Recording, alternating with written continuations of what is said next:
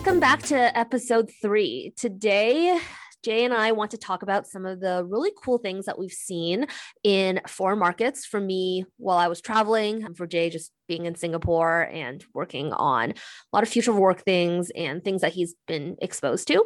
So just to kick things off, one thing that I found when I was abroad is that entrepreneurs get really, really creative on what they're building, since a lot of them aren't actually very tech savvy. This idea that I have right now was actually from a really small town in Egypt, not even Cairo, which is the tech hub of Egypt with most of the population. But when I was down south visiting the temples, I was in Aswan. And there I stayed at a hostel. And this guy, the hostel owner, was a serial entrepreneur. He owned this hostel. He owned some restaurant. He also had a tour guide company that took people out to the really, really far temples on the border. And what I thought was really cool is that he also owned this car sharing service that was an app that he franchised off of an Indian company. I don't even know what it was called, but I think he just decided to look around and say, wow, there's no car sharing service here. And of course, Uber and Lyft and some of the more popular car sharing services that we know about, even like Grab and what's the one in Indonesia called again? Gojek. That's so embarrassing. I had someone from Gojek on this podcast, but not some of these really big ones might not agree, but there's a lot of smaller ride sharing apps that cover a very niche, specific city. He just found it and brought it to Egypt, didn't have to write a single line of code. And like all franchises, pays some kind of fee. And I think it was just a flat fee per month to use this app and service versus an actual commission fee, because rides are actually quite cheap. And this person didn't have to deal with development, like didn't have to have his own engineers. It was literally just like selling that service. Yeah. So this guy, the hostel owner, was just responsible for marketing and actually promoting it. And this is actually a really great idea for smaller app companies as well to expand overseas and have that additional source of revenue, since they can't actually compete with bigger companies. And bigger companies don't want to put a lot of resources in smaller cities as well, but it's still really needed. Yeah. And I just think that this idea, I'm like, wow, I didn't ever consider asking any company to franchise. And actually turns out my mom back in the late 90s reached out to Tim Hortons in Canada to ask whether she can start a franchise in China. I'm like, wow, Mom, you would have been like a multimillionaire if you were responsible for finding franchisees, but Tim Hortons disagreed. And now look at McDonald's and KFC in China, right? But I think this can apply to a whole slew of different industries. And you said this Egyptian company, they were using it for rideshare. So how were they finding the drivers, or like how did the two-sided marketplace, I guess, like come to be in Egypt if the company itself was in India, you said, right? Yeah. So I think they were just franchising the actual software. So similar onboarding process. Like everything so was had to build out the two-sided marketplace. Yeah, exactly. Like it was all fully built out, and all the guy who actually franchised it had to do was find drivers, which he knew a lot of, because this whole town, there's a ton of tour guides and people that work in the tourism industry who are willing to just be drivers. And then it was about promoting it to his guests, and then also the hotel guests of his friends in the tourism industry to use the ride sharing service. And even his place was super remote, and it's really hard to get a cab. You have to call for one. They're not just on the streets everywhere. It was such a good idea. And if he can do it without knowing much about anything else outside of Aswan, like we can all bring foreign ideas in through like a franchising model. Yeah, that's really interesting. And I feel like a lot of companies, I mean, I haven't explored that at all, but I'd imagine companies that have no real plans of entering certain markets would find that sort of like distribution attractive, and would be willing to have some sort of like fee arrangement where it incentivizes that basically the local sales force, but still allows them to get some sort of new profit that they wouldn't have gotten, otherwise. Because short of that, this one's a little bit different, right? Because they actually needed someone fully on the ground, but you'll have like a lot of SaaS companies that might be based in the Bay Area or something, and it might have every once in a while, like, customers in really small markets, but they're not doing anything intentional. It's just more like kind of passively acquiring those types of users. But if you had ways of like using local networks of entrepreneurs who wanted to be resellers, essentially, that could possibly be another path for the software side of businesses. Yeah. Yeah, for sure. I was looking at the No Code Founder blog, and there was someone that built a no code Airbnb replica specifically for, I think, Costa Rica or some other tropical place. And he built this on Glide, which is just a spreadsheet app in like 5-10 minutes, and it can take payments. And how it competes against Airbnb is just a lower service fee. So a lot of people are looking for alternate solutions of these really big competitors. And there's so many different ways in order to do this. Like even BetaCamp is trying to franchise out. We're white labeling our product. At least we're considering that. And because we need someone to run it. And in exchange in different markets. Yeah. Like someone already did the legwork to build the operations, like the technology, all the platform. You just need someone that's more familiar with local markets in order to take it to market. Cool. I like it. Should we go on to the next idea? Okay. Yeah. So in a related vein, one thing I was thinking a lot about is SaaS rollups. So we talked about it a couple episodes ago, but you have a lot of smaller companies that exist that, that are just SaaS models. They may have been built by one or two people, digital nomads or entrepreneurs who want to create some cash flowing business, but didn't really have plans of making it, venture backed, rocket ship. And now you'll see that there's companies that essentially function like private equity shops where they will acquire different SaaS businesses, so software as a service businesses that are bootstrapped, so they don't have to worry about like paying to get rid of, investors who want 100x returns, but they can still give a nice exit for these entrepreneurs. And then they will roll them up into almost like a portfolio of different businesses that they can then do things like cross-selling or do different sorts of like pricing experiments so that they can, create more value for their private equity firm, as well as like leverage shared resources. So think like having a content marketing or growth arm or having customer support or customer success teams that are just spread across multiple properties. So I thought that was a really interesting idea because, decades ago, right? If you studied, financial services and you studied like investment, like private equity is a very old asset class, but in the SaaS space, I haven't heard about it until recently where, it's obviously not as big as typical private equity where we're talking $100 million, $1 billion assets under management. This is probably like $10 million is probably all you need, or 5 million or 1 million.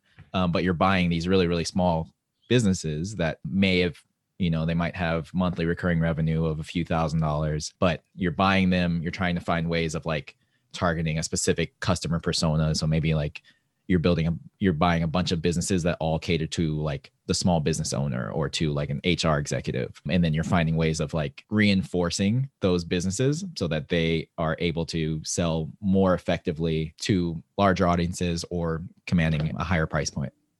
Yeah, I love that. They can share traffic, they can share operations and learnings and stuff, right? Like you do a certain test and you're like, oh, well, that test worked really well. What if we apply that same type of blog content for this property as well?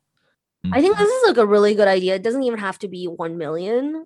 I actually think a couple of friends who have like business background can buy up some of these, like start a fund. I feel like on MicroAcquire, some kind of sales platform for small businesses, just of the exact founders that you described, people that just don't want to continue with their product because they have a better idea and they want to move on, are willing to sell their products for a couple $100K. And you just bring 3 of these together and make profit immediately. They're all profitable. Yeah.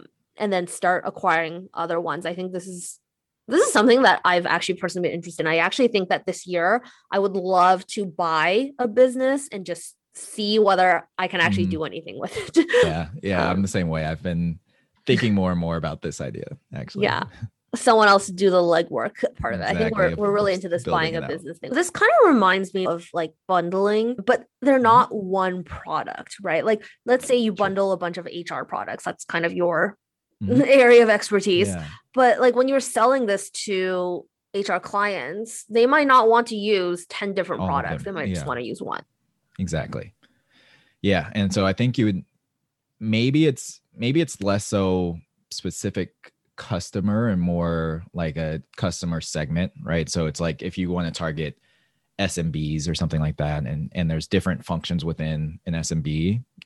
I haven't thought deeply about like what sort of a strategy makes the most sense, but you might be absolutely right where it's like maybe it's not targeting one specific buyer at a company because that person may not want to use your whole portfolio, but maybe if you're targeting, companies that sell to other companies of like this size of like a $1 to $5 million in revenue or 1 to 500 employees, and they're all tools that like fit within that niche, it then allows you, because I think what you're trying to optimize for is the learnings, right? Like Yeah, I cross-selling think and the applying different sorts of operations, when you said people are sharing, if they can share customer support, etc., that would be the most kind of beneficial, not just learnings, but also SEO, etc.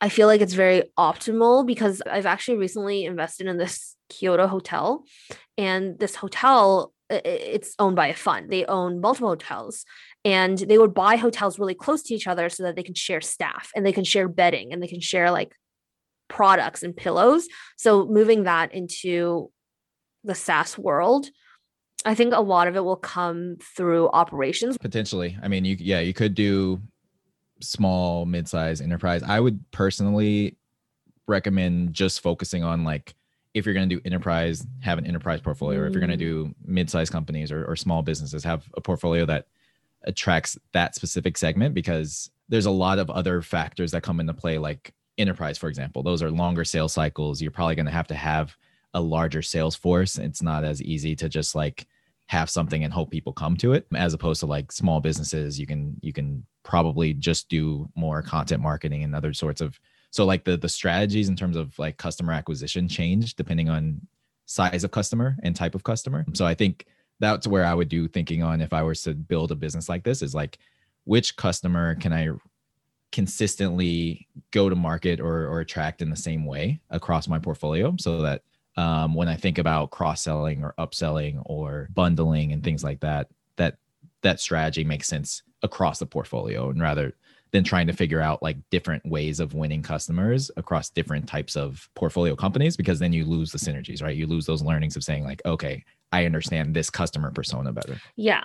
No, I get it. I'm just trying to think of like all the other companies that own a ton of portfolios. So like hotel business being one of them. They have like low and high and whatever that I just described. And then another industry that I can think of is the alcohol industry, right? So like the same brand might own 10 different alcohol brands and like different beers, etc., but they all target a different demographic and they've just struck. But I think that's different opinions and we'll never know until we actually go try it. True. I would say the one difference examples in my mind is access to capital, right? So like if we're talking hotel brands, if we're talking alcohol, manufacturers, like if you have the money to make very, very big plays and go after very, very different markets, and then still have some sort of shared services like consistencies, and like absolutely, like you're going after larger pies. But I think if you're going to be fairly limited, like if we're talking people who have entrepreneurs who have $1 million or even $5 million of capital that they can deploy, I would be just much more in tune of like having some sort of standardization, because if you go after too much, you're spreading yourself too thin, and then you're not getting the same synergies. If you stay really focused, obviously you're limiting your upside, because there's a smaller market that you're probably going after, but you get to benefit from the synergies. I think we're just talking about different synergies. Like to me, I'm seeing like cost synergies, right? Whether it be sharing customer support or sharing the same staff between hotels or sharing the same manufacturers. I think it's a new enough space where there's not best practices there yet as well. So I think either of us could be right. Who knows? Yeah. Cool. Okay. Do we want to do one more? Let's move on. Something else that I saw that I'm like really excited to talk about is in Kenya, I became really familiar with M-Pesa, which is this digital currency that they use. And it was originally created for remittance purposes, which is a common problem across most emerging markets, where a young person might go work in a city or even overseas and then try to send back money. And forget about the fact that it's really expensive to convert currency and really expensive to like wire money home. I think even in the US, I know friends' parents still use Western Union, which is the most expensive version of sending money home. But within Kenya, the main problem, because it is the same currency, is that in very rural places, there's no banks. So even if someone sends money back, it's really, really hard for people to cash out. And so M-Pesa uses this agency model where they leverage mom and pop shops where there's some kind of cash float, and anyone can send digital currency and then cash out or cash in at these little mom and pop shops. And I really, really love that. And the part that I found most interesting is this whole agency model, where in Kenya, as of 2019, there were 160,000 agents countrywide in Kenya, and anyone can apply to be an agent as long as they meet certain requirements for business and then like have a certain cash reserve. And these businesses are prevalent, whether they be like gas stations or pharmacies, are all M-Pesa agents. So I've been trying to really think about like how agency model is used. The most at home one that I can think of was that at Wish, in order to save on last mile tracking and also to make sure that things are guaranteed delivered, Wish has really used local shops as well in more rural areas and send the goods there for people to pick up at those places. And these little shops get extra foot traffic. They can hold and purchase Wish goods themselves to sell in their shops. But otherwise, they're more of this like holding space. And I think Wish pays them a little bit as well.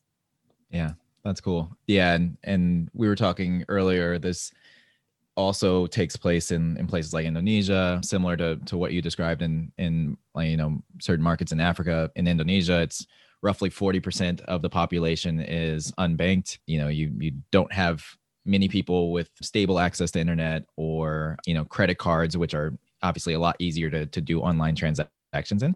So that same agency-based model exists there as well, where there's a couple companies. I know one called Kudo that got acquired by Gojek, and one called PayFaz, which went through Y Combinator. These companies basically deploy similar kind of network of agents that are mom and pop shops, really small convenience stores, and they will allow users to do a few different things. You could do what's called offline to online transactions. So you could go into an agent and pay for certain things like your utility bill or buy a plane ticket. You can also you could top up your mobile or data plans by just going into these agencies. So a lot of the sorts of like things that you could probably do via mobile app, especially in Western markets, you're able to use an agent who's essentially serving as like kind of that custodian of the internet, right? They're making it so that it's a lot easier for you to do online transactions when you may not have access to the internet. Yeah, they're basically banks. If you're not online banked or banked at all, then you can't make transactions online. And that's why actually a lot of the innovations in emerging markets are more about how do we get people access to internet? How do we get people access to banking? And that drives the whole e-commerce economy, which drives businesses that start as well as more circulation of money. Yeah. And like Google has like the Next Billion Users initiative. I think even with pushes towards, more broad internet accessibility, you're still going to have like rural villages and stuff like that where it just may not make as much sense from a distribution perspective, for example, with physical goods. And that goes back to kind of what you were talking about with Wish, where having centralized distribution centers that are at these agents where it's like you're already going to the one convenience store in your village or going to these centralized points. It allows for, offline goods to be centralized and potentially some of these online transactions if you know that in the rural areas, like the likelihood of there being stable, fast internet speeds for every household may not be in the next like 1 to 5 year timelines. Yeah.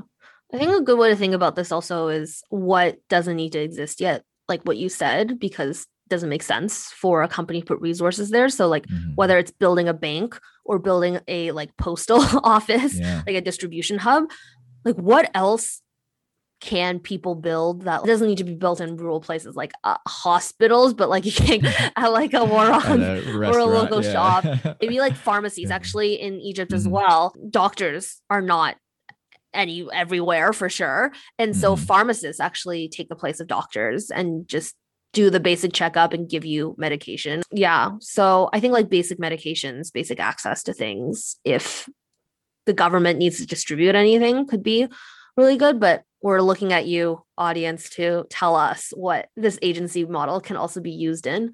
Because yeah, I think it's really cool.